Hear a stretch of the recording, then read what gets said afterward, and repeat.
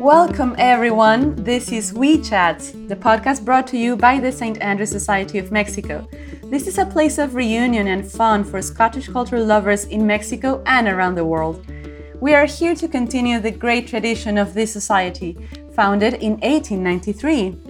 We are your hosts, Tania Fuentes and Alba Zazueta. Welcome to this special episode of WeChats. Charles Rennie Mackintosh was one of Glasgow's brightest sons.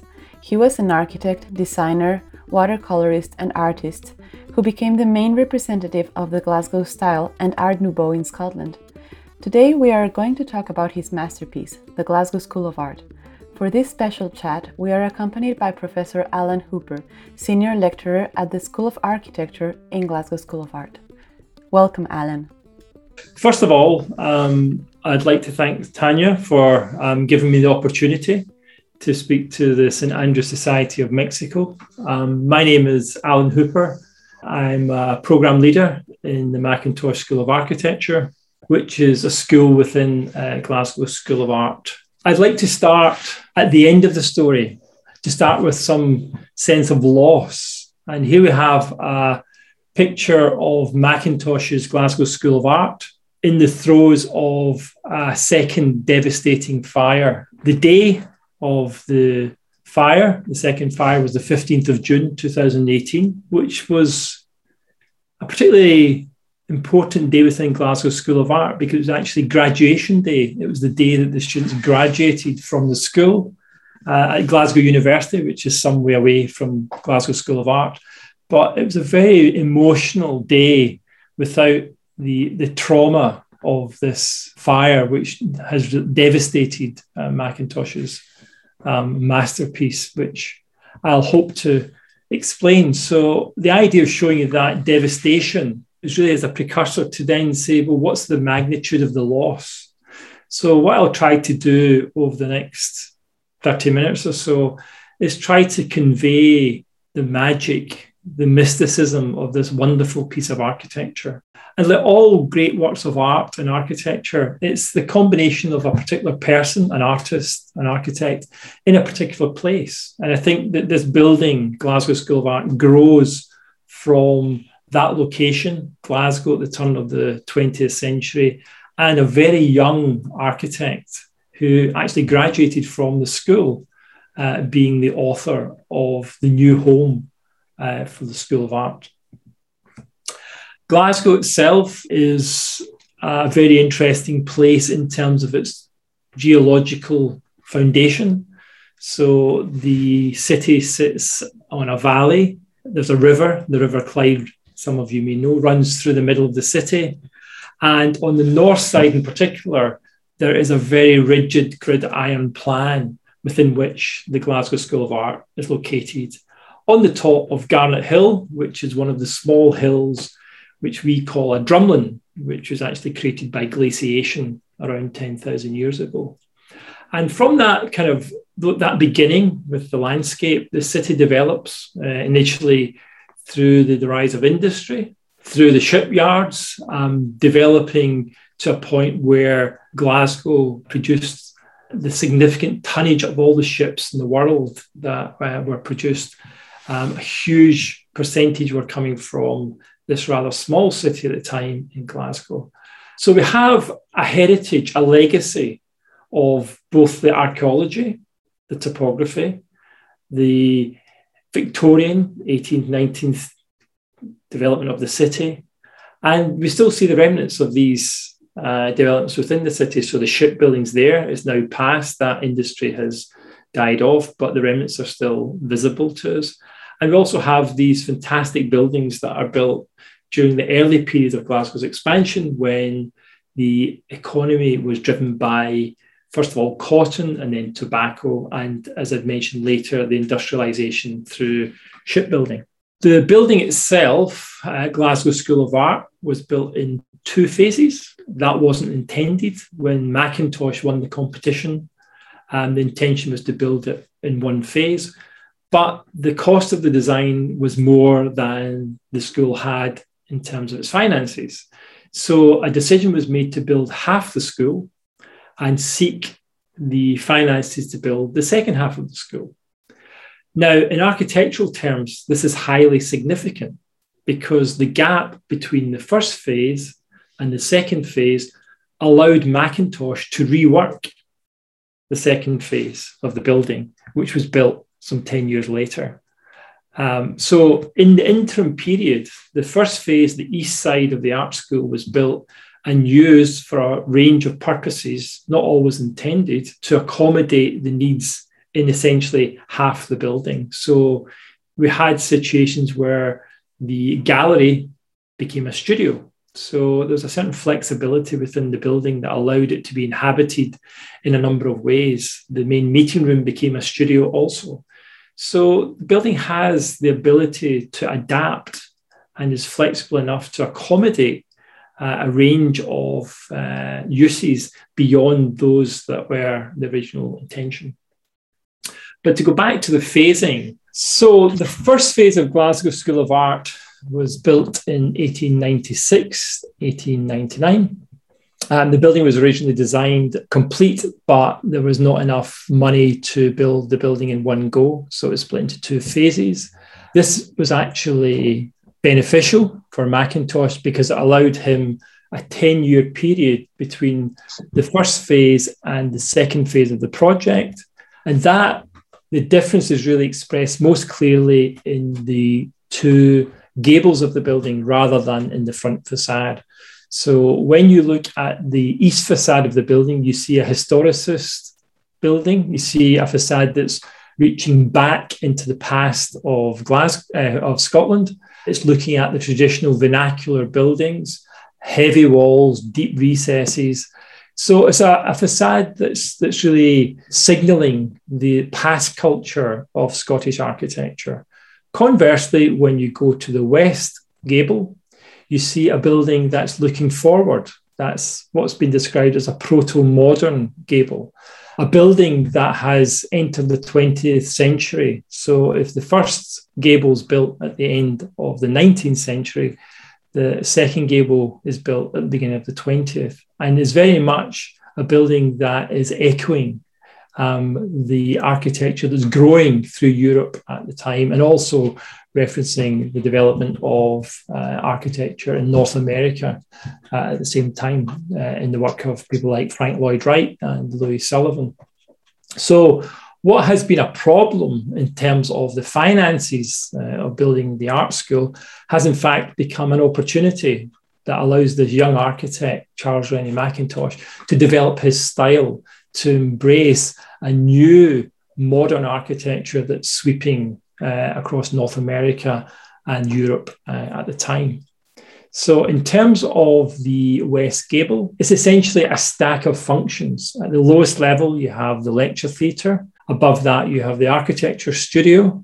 And then above the architecture studio, you have the world-famous Mackintosh Library, which we'll talk about coming up. And then above that, you have the fine art studio. But in terms of the library, it's interesting that the library has also got a built-in bookstore that sits directly above the library where the book collection is held for the library itself, which is a very interesting space in its own right. There's also beautiful little moments on that west end of the building. There's a little cantilevered greenhouse where the school would grow flowers that would then be taken into the adjacent studio where the artist would paint the flowers. And it's this wonderful little, what architects describe as cantilevered. So it actually sits out over the city and grows these very delicate flowers that are then transported into the studio where the artists can produce their artwork in relationship to them. So essentially my talk is in two parts. There's a part that is exploring the attraction, what I'd call the enduring appeal of the building before the fire. And then there's the life of the building after the fire. So I think any discussion of this building in the future will always have to acknowledge these both lives of the building. The fire not being insignificant in terms of an understanding of the building, in terms of the emotional appeal of the building, which we will explore a bit later. The title for the talk comes from essentially two men, one from the book, The Ways of Seeing. So when I talk about seeing Macintosh, I'm referencing the book by John Berger. And the other book that's been very influential is a book that has an essay by my old professor, Andy McMillan, which talks about the Macintosh building as a modern enigma. The fact that it feels at one point very, very enriched through the experiences of the building, but it's also quite solid. It's not overly decorative building. It has a certain seriousness to it, but it also has incredible joy through the spaces that are created within the building. So the title, as I say, relates to these two influential people in my life, in my work. But what ties both these men together is that they see art and architecture as living. They're interested in how the past and the present meet. So John Berger in his book talks about the present and the past in terms of using the present to kind of interrogate the past and vice versa. And Andy McMillan looks at the Macintosh building as a lesson for contemporary architects. So it's not something that's historicist and sits in the past.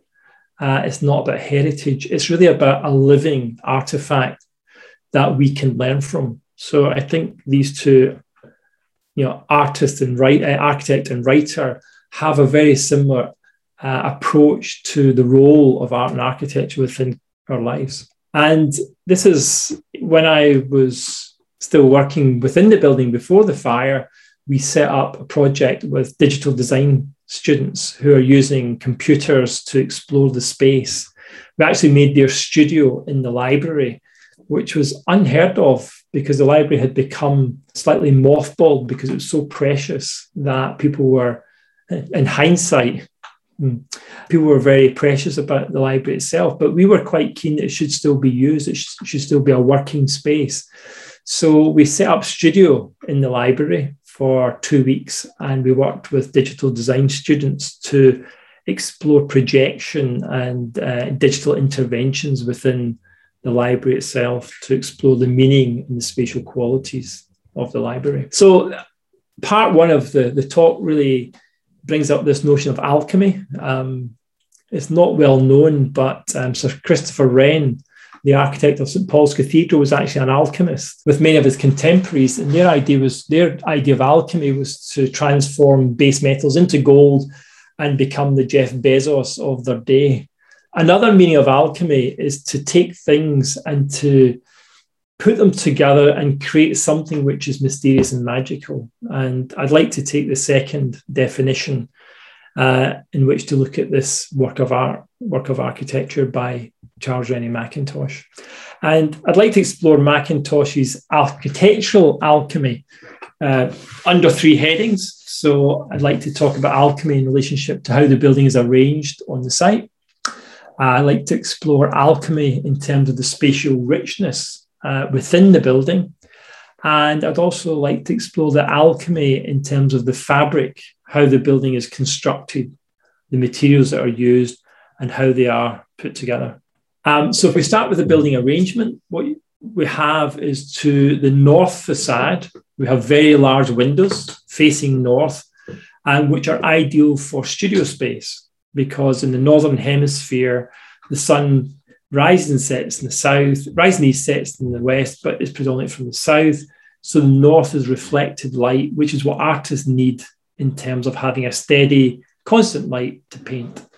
Conversely, on the other side of the building facing south, the building has lots of very small windows, which actually modulate the strong south light and create spaces of a great variety. So while on the north, it's a working space, on the south, it's a space for enjoying light, where the building absorbs the light through a whole variety of different window types that bring the light into the interior of the building that then Mackintosh uses for the purposes of atmosphere and creating a range of spaces. So as I say, the north light, the north side of the building is a working space. You could relate it to a factory where people actually need a quality of light where they actually can produce artifacts in this case. Conversely, in the south, it's about relaxation, it's about community, it's about conviviality, it's about sharing time with people. And the spaces on the south side of the building offer a huge variety of space for such interaction to take place. When you look at the plan of the building, you can see right down the middle of the building, there's a large spine wall. That large spine wall reinforces what I've been talking about in relationship to the two types of space. On the north side, you have the studios, and on the south side, you have the supporting spaces. So you have the primary meeting room, you have the library, and of course you have the gallery, the arrival hall, where you move in and experience the first initial part of the building on the north side of that spine wall divide. The building is also very clever in the way that it uses its topography. So the building sits on a hill, and you get access into the main entrance by coming up a flight of steps. But equally, you can move around the side of the building, which gives you what's called universal access into the lower part of the building, which leads to the lecture theatre, which was used outside the actual working day of the art school. So when the art school was largely close to the studios, the lecture theatre was open for evening lectures, etc. So the building had a much longer use throughout the day than simply when the classes were organised for the students. These two entrances are very important. So the first entrance, the primary entrance up this grand flight of steps, but equally there's another beautiful entrance which is on the west side of the building, which, as I say, gives you direct access to this lecture theatre, which had a public function. The building, in terms of its environmental services, was also very important at the turn of the 20th century.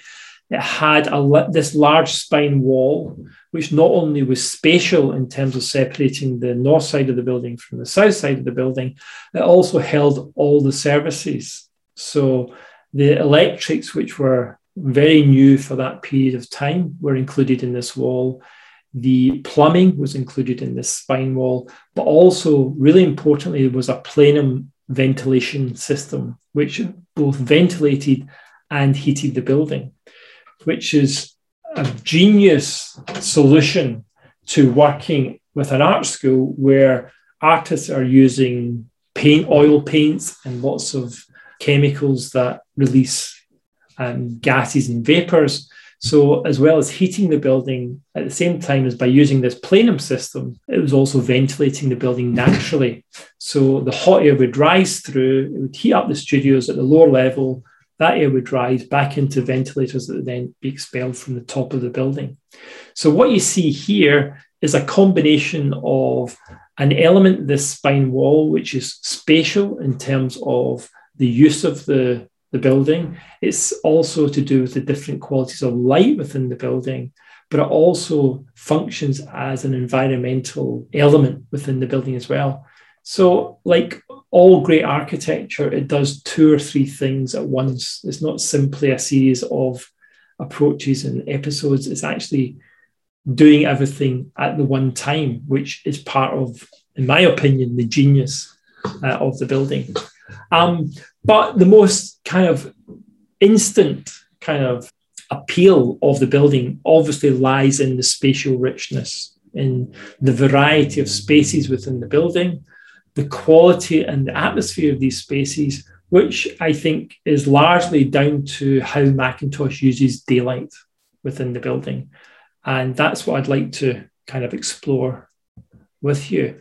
From the very bottom of the building, he uses roof lights so that when you're in the basement, in the lower part of the building, in the hill, you don't feel as though you're in a confined space. You're still aware through top story lighting of what kind of day it is outside. You're still connected through these openings to the world beyond and to the daylight that enters the space.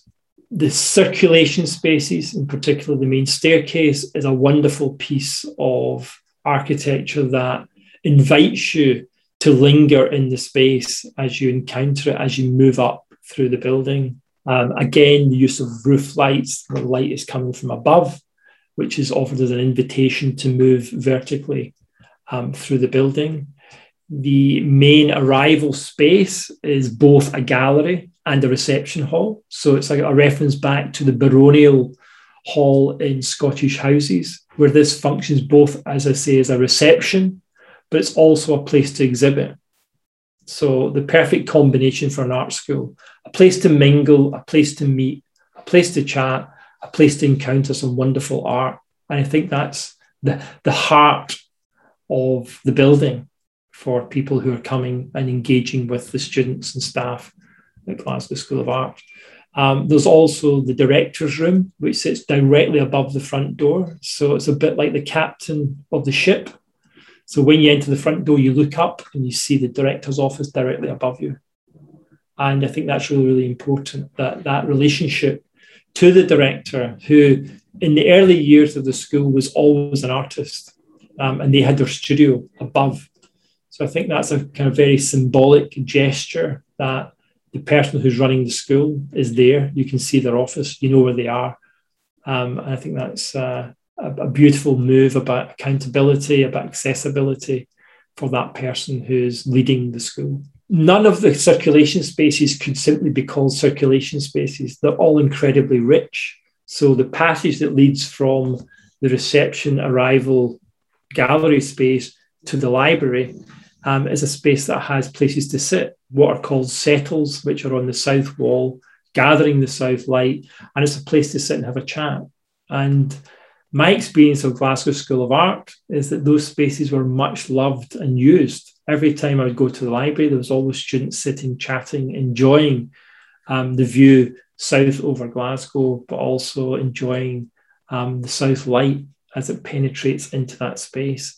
The circulation spaces, the passages, the movement spaces are generally dark. And the reason they're dark is to absorb the light. So when the light comes in, it doesn't bounce all over the place. It's really held within the space. And you really get to understand the space in terms of light and shadow and a kind of chiaroscuro effect of this light, this south light, strong light coming into the building. And then, of course, there's the library itself, this wonderful dark space where you're never entirely sure where it starts or stops. So it has this amazing capacity to, when more people come in, it opens up. And when people disappear and you go down to one or two people studying in the space, it seems to contract. It's truly a kind of magical effect.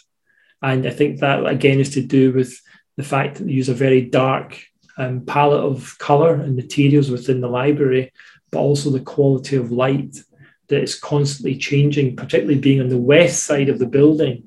As the sun starts to set, the light level within the library starts to drop imperceptibly until you find yourself reading your book in almost darkness with this task lighting that allows that reading to continue. Throughout the building, there are moments of great beauty within the circulation spaces, how the stairs work, how moments have been taken, where on the east stair, there was an additional stair put in, but where that stair sits on the original, what would have been an outside wall, the windows are incorporated within the stair.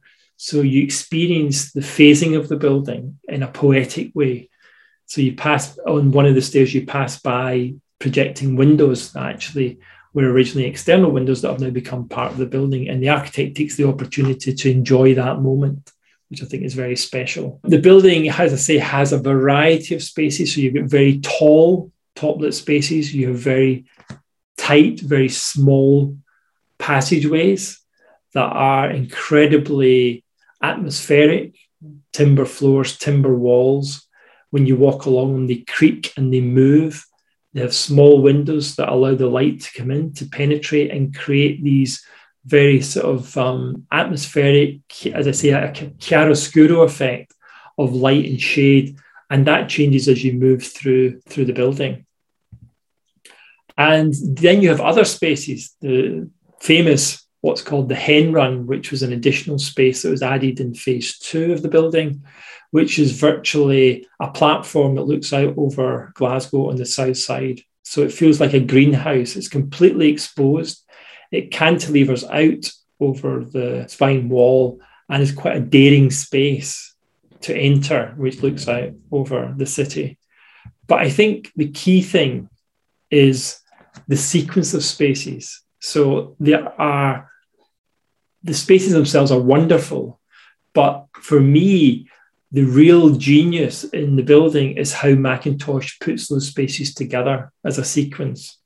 And that's what I'd like to kind of explore in the next section of the talk, which is a sequence of spaces that goes from the entrance door all the way up to this very special space titled the Hen Run, which looks over the city where you feel you're almost outside the building. So it's a kind of sequence of spaces that I'd like to talk through that really works one on the other, because as we know, architecture works sequentially.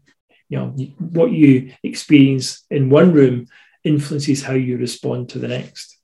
So if we start with the entrance to the building, the main entrance, we have this wonderful staircase, which is very accommodating. So it's more than a staircase. It's actually a place. It's a place where people congregate. It's a place where people sit and chat. It's where people stop. It's where old friends meet up. It's where there are encounters as people are brought into the building through this wonderful kind of curvilinear staircase, which brings you up to this very narrow doorway where you enter into the building itself. So experientially, it's more than simply a way to enter the building. It's actually a place of great character in itself and engenders what we might term as loitering, hanging about, waiting, meeting people informally. All these kind of things are nurtured by this particular staircase and this approach to the building. And then once you move through that doorway, you come into the most wonderful vaulted foyer, which has a bay off to the left-hand side where you can actually stop in your journey. Again, you can meet people, you can chat, you can wait for people. So if you're meeting somebody at the school, you can meet in this space if they arrive early or whatever. So that's a place to stop and meet. But the sequence from the entrance leads you to this fantastic view through the foyer to the primary staircase, the main staircase, which connects you up into the gallery space or the museum, as that space is termed. But that is really the reception space. And you come from a sort of slightly darker space, you see the light coming from above, and you proceed towards this wonderful staircase, which winds up into this incredible baronial style hallway, which is, as I say, the gallery in the museum. And that's top lit. So there are no windows. So your focus is on the art. It's a gallery, after all. It's a place to exhibit. And so you encounter the artwork, the heart of the school, in this very convivial social space, which is at the heart of the building. It's in the middle of the plan, but it's also in the middle of the section. So it sits plumb center in the building itself.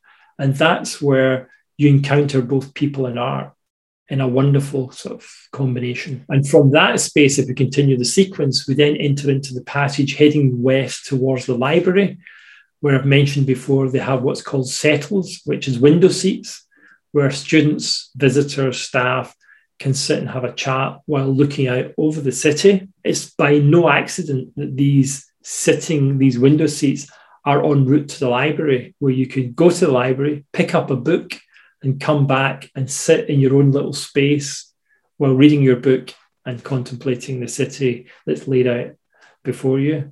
Also a place of casual encounter. So for me, if you were to term this as a corridor, I would argue it's the best corridor in the world in terms of both its atmosphere, but how it accommodates you.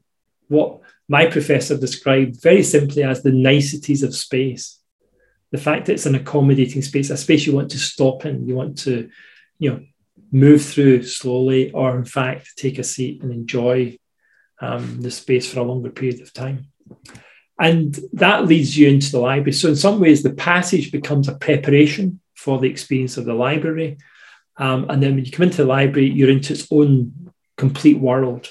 It's geometrically, materially, and in terms of quality, like a magical space. It's been described as a clearing in a woodland because a lot of the structure is vertical. So you could read it as a series of trees. Scotland being a very wooded country, so we understand the nature of woods and clearances within those woods, the type of spaces and the type of light that is generated. So it becomes a place for contemplation, a place for engagement with books in a different way from the engagement with books in the corridor, in the passageway, where it's much more social. This is a place where you commune with the printed word and also folios of drawings and paintings, and it allows for a sort of concentration, which I think is quite remarkable. And then from the library, you progress up and you find yourself at the top of the building. And this is where I think Mackintosh plays a game with you, with your perceptions.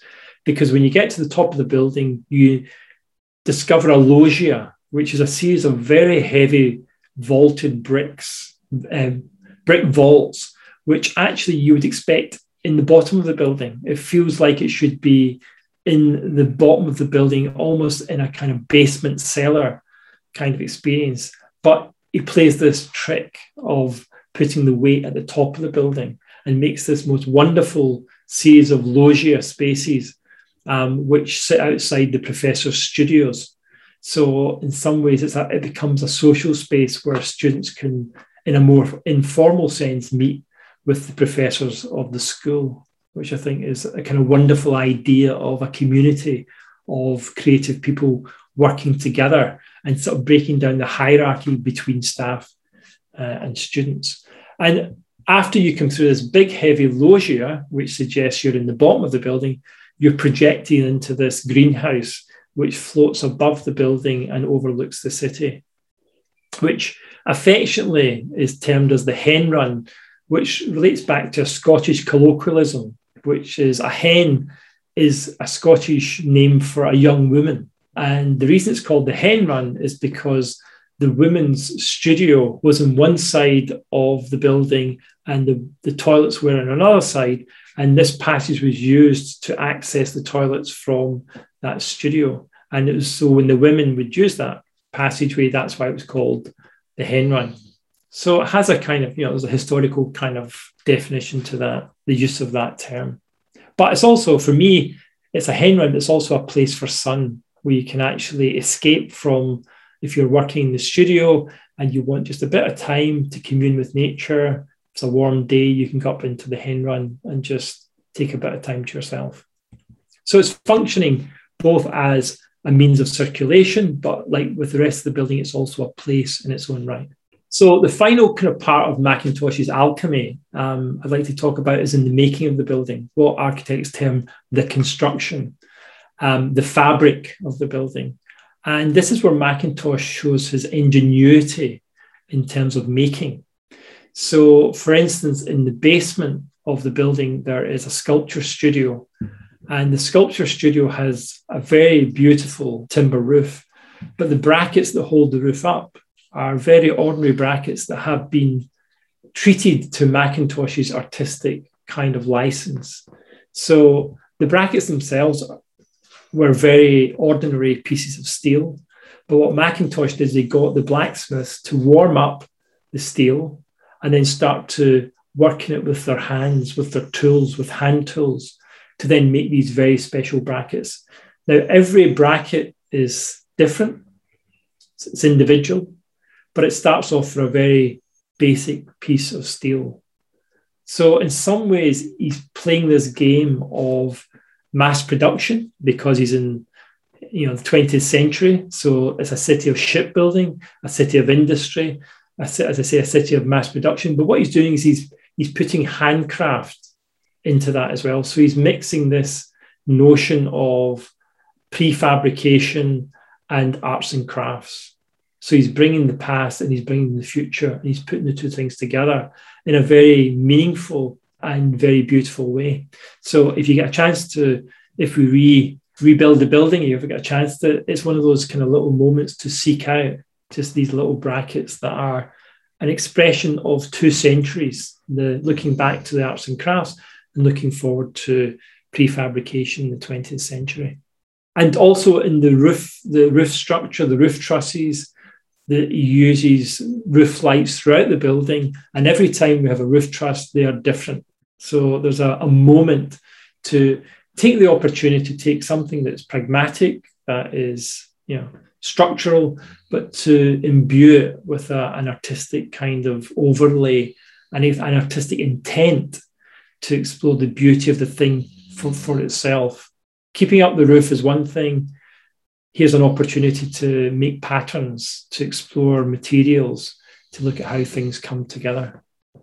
So taking those opportunities at every time in the building. I hope I've conveyed the alluring and the enduring appeal of the building.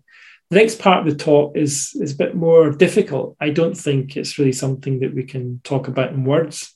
So I'll be showing a series of images that, if you get a chance to look at, I think sort of speak for themselves. But the images are from the first fire that was on the 23rd of May, 2014.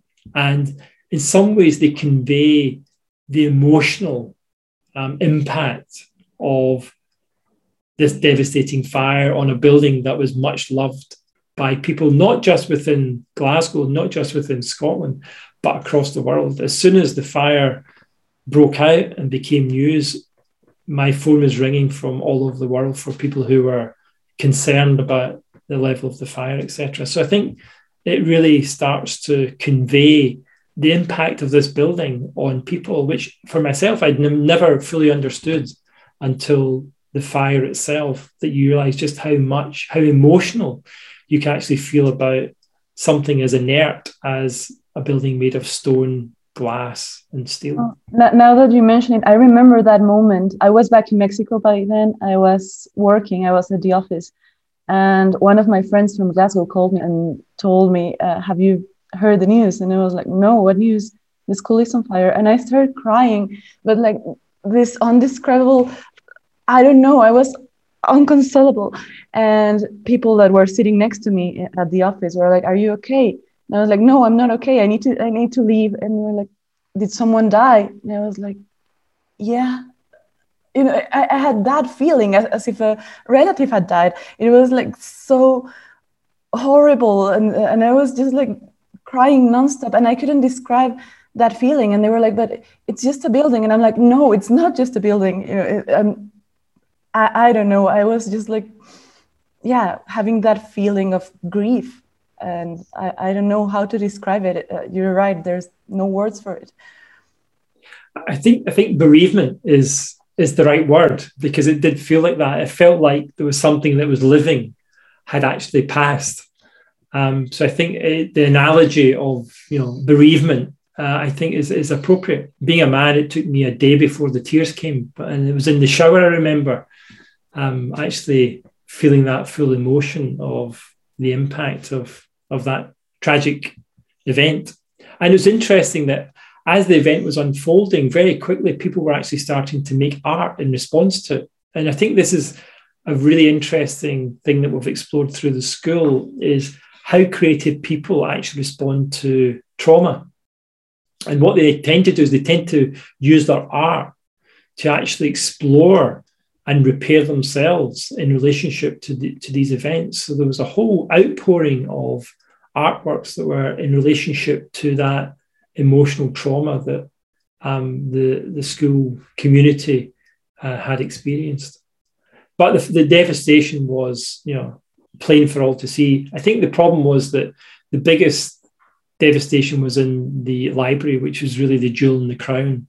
So that was the piece of the library, the piece of the building that was kind of iconic, and that was more or less destroyed in the first fire, which was very, very disturbing. So when the fire occurred, there was two fundamental questions. The first one is, should we rebuild it? Can we rebuild it? Is it appropriate to try and recreate a masterpiece? Do you end up making a pastiche, a copy, which in some ways devalues the original? So there was a lot of soul searching, a lot of questioning, a lot of debate, a lot of discourse. But in the end, we decided that yes, you can. It was a very well documented building. If you think about the nature of architecture, an architect designs a building, they put information together and somebody else builds it. So you could argue that we had more information than Mackintosh had when he started the original building. So the argument was one, that we should rebuild the building, and that process started. There was an architect and there was a competition. Local architect firm won the competition, which is great. It's people in Glasgow working on this Glasgow icon. And they started the process of how to do this, how to recreate this masterpiece. So they had a very clear methodology, which started with thinking of the building as a whole, and then thinking of the building as a series of rooms, and then thinking of those rooms as a series of pieces, all the way down to getting the right types of nails that were used in the original building. So there was a fantastic, rigorous methodology about how you go about restoring a building of this quality. So the idea was to rethink things, to reconstruct the drawings, to remake the parts. At each point, there's a review. Is this right? Are we doing the right thing? Have we got the right information? And then there was a period of prototyping, trying things out, making things off-site to see if it was right in terms of the perception of the assembled piece, particular piece of the building. And then, of course, the restoration of the whole building itself. And we were very lucky in that an ex-student, when he was a student at the school, had made an extensive survey of the library for a publication. So there was a book was being written back in the 80s, and this student had been employed to measure up the library in great detail, and he still had all these drawings. So they were invaluable in terms of recreating the building. Likewise, the school put an appeal out to anyone who had any photographs of the building at all, and to send them in. And that became this huge repository that the design team would go through endlessly, looking for specific views of the building in relationship to specific details and challenges. So it was an incredibly rigorous, systematic process, forensic in its nature, to establish what we knew about this building and how we could recreate it. So that took the form of drawings. We also made a digital model. So there's a three-dimensional model in complete form that we could look at how the different parts of the building went together.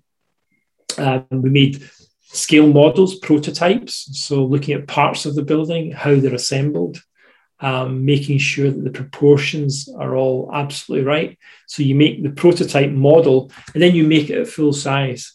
So the school hired a warehouse in Edinburgh because that's where the craftsmen were. And they actually built a full-size bay of the library, absolutely to detail, one-to-one, exploring all the details and how they would go together. So very systematic. And it was fantastic to engage craftspeople in this process because they're vital to the realization. And they became entranced by Mackintosh as well. They were under the Mackintosh allure. They were entranced by this architect and the work that he produced because they were discovering it through their hands, through making. And there's a whole new generation of craftspeople engaged with this building. And it was quite interesting to see the workshop, to see people in the 21st century actually making this building, remaking this building and using traditional craft processes, picking up some of the really beautiful details that are, unlike anything else in any other building. And what was really interesting is that one of the craftspeople who were working on it, they found that it was the youngest person in the team who was actually the most adept at carving in the Mackintosh style. So there was something quite wonderful about that. It wasn't the aged carpenter. It was the young carpenter who had just qualified who actually found that he was actually the most adept at making the decorative parts of the building, which I found quite incredible. So we went through that process of the first fire. We then started the reconstruction, and I was going to give a talk in China about the building. So I thought it'd be worthwhile revisiting the building the day before I left, just to give a very up-to-date account of where we were in the restoration process. So that was in March 2018. So I took a series of photographs, which were incredible. You can start seeing the building coming back together, coming back to life from the devastation, glimpses of a building site becoming the building again, which was very, very moving, particularly in terms of the structure, the roof structure in the West studio, which uses a Japanese form of carpentry. To see that come back to life was so inspiring. So I remember taking those photographs, being really excited, because I thought the talk will be about the wonderful building, the devastation of the fire, but Phoenix-like, here is the building coming back to life. And everyone was very, very excited. We had an opening day based on the school calendar. So the 16th of September would be when we were going to reopen and introduce the building to a whole new generation of students. And of course, on the 15th of June, graduation day, the second fire occurred. This time, the devastation was tenfold than the first fire. So since that fire, we still were looking for the causes. We're still trying to understand how the fire spread, which of course takes you into the realm of insurances and, what's available to rebuild the building. So unfortunately, that's where we are. We are at the point where the building is made safe, it's uninhabited, it's a shell. So it sits there as a memory, as a prompt, and we wait to see what happens with bated breath. However, the Scot in me, the Glaswegian in me, knows that we will bring this building back, that this building isn't finished. It can't be finished. It means too much to the city. It means too much to the country. And I think it means too much to the world of architecture, because anyone who has an interest in architecture could not be other than moved by this building. So I think we have restored part of it once. I think we now have the methodology, we have the knowledge, we have the information to rebuild this wonderful masterpiece again. And I'm sure in my heart of hearts that we will actually do that. So there is no immediate plan, right? I'm still waiting for... The plan is that we are putting a case together to the funding body so that we can use a mixture of new funding and insurance money to then reconstruct the building and rebuild it.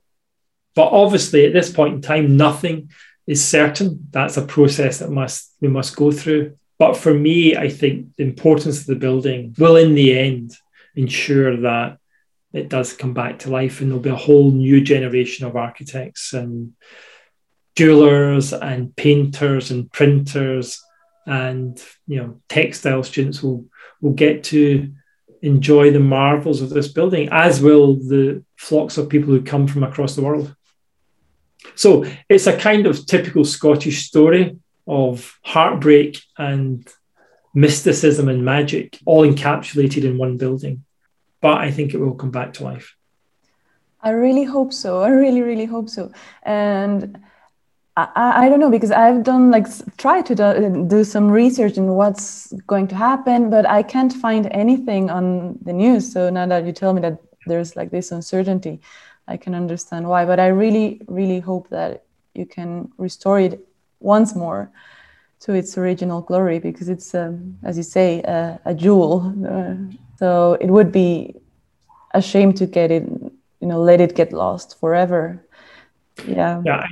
I think it is. I mean, I keep talking about it. It is a very Scottish story. It was Mackintosh was a very young architect. He didn't build very many buildings. This was his masterpiece, and this happens to be the one that we've lost. So it has a tinge of tragedy to it. But I do think it will come back. I think there's no way that Glasgow School of Art will let this building go. I don't think Glasgow will let it go. And I don't think the architectural community across the world will let it go. And we can rebuild it. It's entirely possible. We've proven that in the rebuilding that had taken place before the second fire. And is there a fundraising campaign or something like that? Yeah, there is a fundraising campaign. I think, to be honest, that after the first fire, there was a great outpouring of support. I think the second fire, that becomes more difficult. And also, this The second fire was much more devastating. So the question of rebuilding is, much more significant. I think we're now back to a shell, whereas the first fire was really concentrated in the west end of the building. On the east end of the building, there was smoke damage, but no fire damage. Whereas this fire has, devastated the whole building. Yeah, it's such a tragedy. But I remember when I heard about the second fire, my reaction was like completely different. Like this time I was mad. I was like, how could this happen again? It wasn't sadness. This time it was like rage. And like, no, this can't be happening again. It was like surreal. I couldn't even believe it. It's like, no, there's no way this can be happening again. It's too tragic. I think you're right. I think the general feeling was upset in the first fire, and in the second fire there was, how can this happen again? But I think the explanation is quite straightforward, is that building sites are very risky, dangerous places because of lots of different types of potentially risky activities take place. So, it's not unusual for fires to occur within building sites. That's, it can be quite commonplace because of the nature of the processes.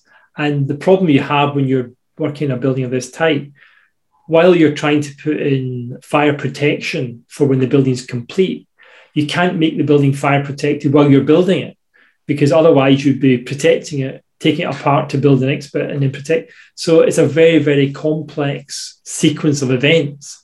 And I think, in the end, it was unfortunate that, this occurred, and it got to the point where it really devastated the building. But as I say, it wasn't a functioning art school at that point. The art school had handed over ownership to the contractor, and inevitably, the responsibility of the building becomes the contractors, contractually. But they are inherently risky spaces, and we were unfortunate in that this occurred, and because the building's opened up in terms of its reconstruction, the fire immediately spread much quicker than had it been in a different, had it been occupied. And I think that was part of the devastation. Well, but there's hope. There's hope. There's always hope when it's in relationship to something as beautiful and as meaningful as this building. Yeah, exactly. Like the heritage and its meaning, I think that will never die, right? We have, as you say, the photographs and everything, and I think the most valuable thing is the design itself. The idea of how to put everything together, how the spaces flow, how he conceived everything in his mind. That's like the piece of art itself, right? Like the concept of it, not the physical thing. So, yeah, well, that can't be taken away. No, I think that's right. I think that, as you say, Tanya, the genius is in the design.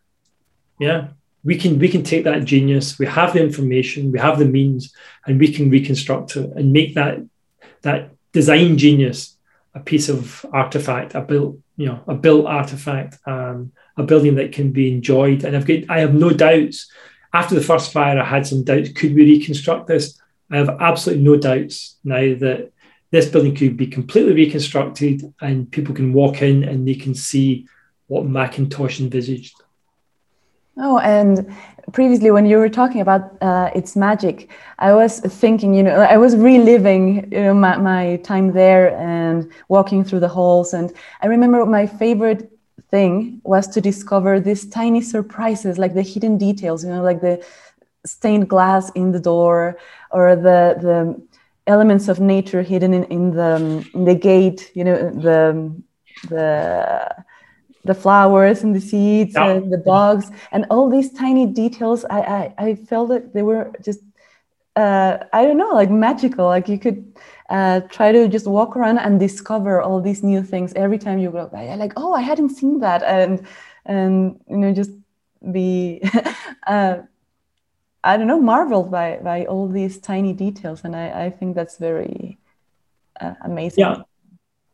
I think if I go back to my professor's description of the building as a paradox of enrichment and reduction, in some ways, the building is quite plain when you look at it. Some people describe the facade as a factory with these big windows. But the beauty of it is the enrichment is these little moments that you talk about, Tanya, when you walk in, when, you know, the front door, the hand plate, the coloured glass, the way that the handrails, the balustrades, the lights, every part of the building, there's little moments within the building that just, you know, engage you. And I think that, you know, that's the magic of the building, is these, there's an element of discovery. It doesn't reveal itself immediately. Each time you go back to the building, it repays your visit because you discover something else.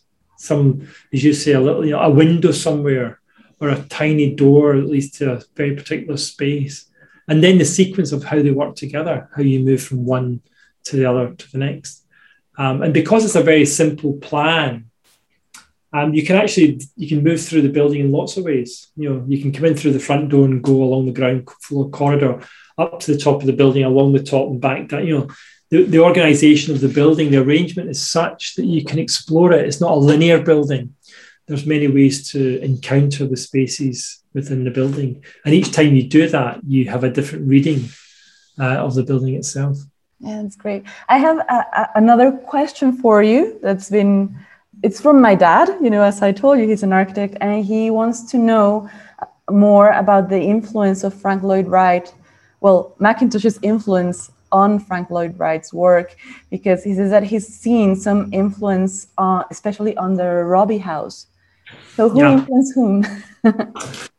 Well, interesting. I mean, I'm not a historian, so I'm an architect. And I think that the way that architects, what I was trying to say at the start, about architecture being a living art form, I think that we're always looking for not the historic, not like, I'm less interested in who influenced the other person, which way around it was, but marveling at what we can learn from Mackintosh in the same way that Frank Lloyd Wright is another genius.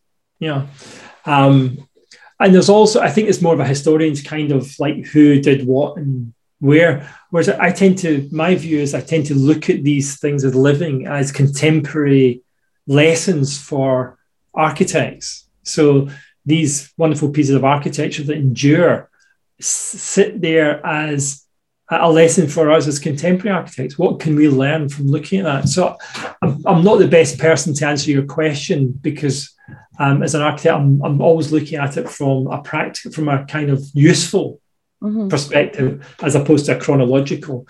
I would probably say that Mackintosh influenced Frank Lloyd Wright, but I'm sure there'd be lots of American historians would argue quite the opposite. But I think they were contemporaries. They were working around about the same time. What is interesting is that Mackintosh had a very small body of work, whereas Frank Lloyd Wright had an enormous body of work. Mackintosh worked, you know, practically on his own. He worked in a firm, Keppie Henderson, which is when he designed the art school. But very quickly, he was working with his wife. There was a group of them, 4 artists. His wife and his wife's husband, his sister's husband. So there was a group of 4 who formed a kind of art collective. So Mackintosh is very, very different in terms of how he produced his architecture, whereas Frank Lloyd Wright, as you know, people know, he had a huge office, or a much larger office, and produced a huge amount of work. So I think they're very different people. They're in very different contexts. But, you know, I think, you know, nobody would argue against the fact that the 2 geniuses operating round about the same time. But I'm not very good at the who influenced who. I'm sorry. No, don't worry. No, and it's interesting that you mentioned the 4, because I don't know, but, you know, if you see Mackintosh's work, like The House for an Art Lover, it amazes me how he can, you know, have this very delicate work, you know, that feels, I don't know, so elegant. And then there's the art school that has a completely different feeling to it. And you can see his style, but the feeling that the buildings give you is completely different. And I think that tells you how he thought of the purpose of each building and how they were going to be used and lived. Yeah. I mean, I think there's another kind of interpretation, which is probably, a 21st century look back at the influence of his wife, Margaret Mackintosh. I think that shouldn't be underestimated. She was a hugely talented artist in her own and designer in her own right. And they were a very, very close couple. If you read his letters to her, you would understand just that they were complete soulmates. So I think in terms of his sensibility, I think Margaret MacDonald was a huge influence. And I think you can see her influence through his architecture. Yeah, totally. And there's some restoration being done as well, or like a protective shield or something, right, around the house for an art lover, I believe. No, it's Hill House, which is a different house. Okay. So House for an Art Lovers is within the Glasgow kind of area. Hill House, which is down the River Clyde. It's in Helensburgh, and that's the one they've built a cage over it, a weatherproof cage to protect the building while they restore it. But the thing is that the architects who designed the cage have made such a fantastic. Essentially, it's a roof with kind of wire walls to let the wind blow through it. It's been so successful that people are starting to question whether they should keep the cage, because it does allow you to move up through the building, the outside of the building. There's a walkway that takes you across the roof of the building so you can see it in its totality. So that's a debate that's happening. But if you ever come to Scotland, then Hill House, in its present state, Hill House is a must anyway, but in its present state with this armature around it is really quite, it's stunning. Yeah, I would love to, go to every single building. I've tried. Every time I go, I try to visit another one. I've been to the public school. That was great as well. Yeah, I'm a huge fan, so I try to be there and feel the buildings every time I go back, because I really admire what Mackintosh could do in terms of the experience that it gives you to walk around his buildings. It's amazing how he can connect with the emotional part of you. I think that's where the genius is, to be able to connect with the audience. Yeah, I mean, I think we talk to our students in the world of Pinterest and the internet. Architecture is experienced through the body. It's a visceral experience. And you've really got to walk through the front door to really get what the building's about. Great. Thank you so much for this. I was so happy throughout the whole lecture. I was like, as I told you, I was feeling like I was walking through the corridors again, but understanding everything in a much deeper way. So thank you so much for this. It was brilliant. Yeah, it's my pleasure. I mean, I think these talks and, we're keeping the building alive by doing these things. We're the kind of life support machine until it comes back into being. Yeah, that's a good analogy. Yeah, let's do that. Let's keep it alive for as long as we can. Yeah. Well, is there anything else that you'd like to share with the audience before we go? No, I'd just like to give an open invitation to come to Scotland, come to Glasgow, and sometime in the future walk through the front doors of the restored Glasgow School of Art. Thank you. Let's hope it's that way. Thank you so much. And thanks again for the opportunity to talk about this wonderful building. It was great. If you have any questions or want to be a guest in the show, please let us know. Thank you for joining us today. We are your hosts, Tania Fuentes and Alba Zazueta. Until next time, thanks for listening. Bye-bye. We Chats is produced by the Sinanjo Society of Mexico. Our staff also includes Tania Fuentes, Alba Zazueta, and Andres Castro. Our theme song is The Soup of Good Drink, and this and the rest of the music is performed by Andres Castro and Brenda Spin. You can follow WeChat's Facebook page and listen on Spotify, Apple Podcasts, Google Podcasts, Breaker, Anchor, or wherever you get your podcast. You can also get the entire archive in any podcast app. If you like the show, please recommend it to friends and family. That's the single best way to support the podcast that you love. Thanks for listening.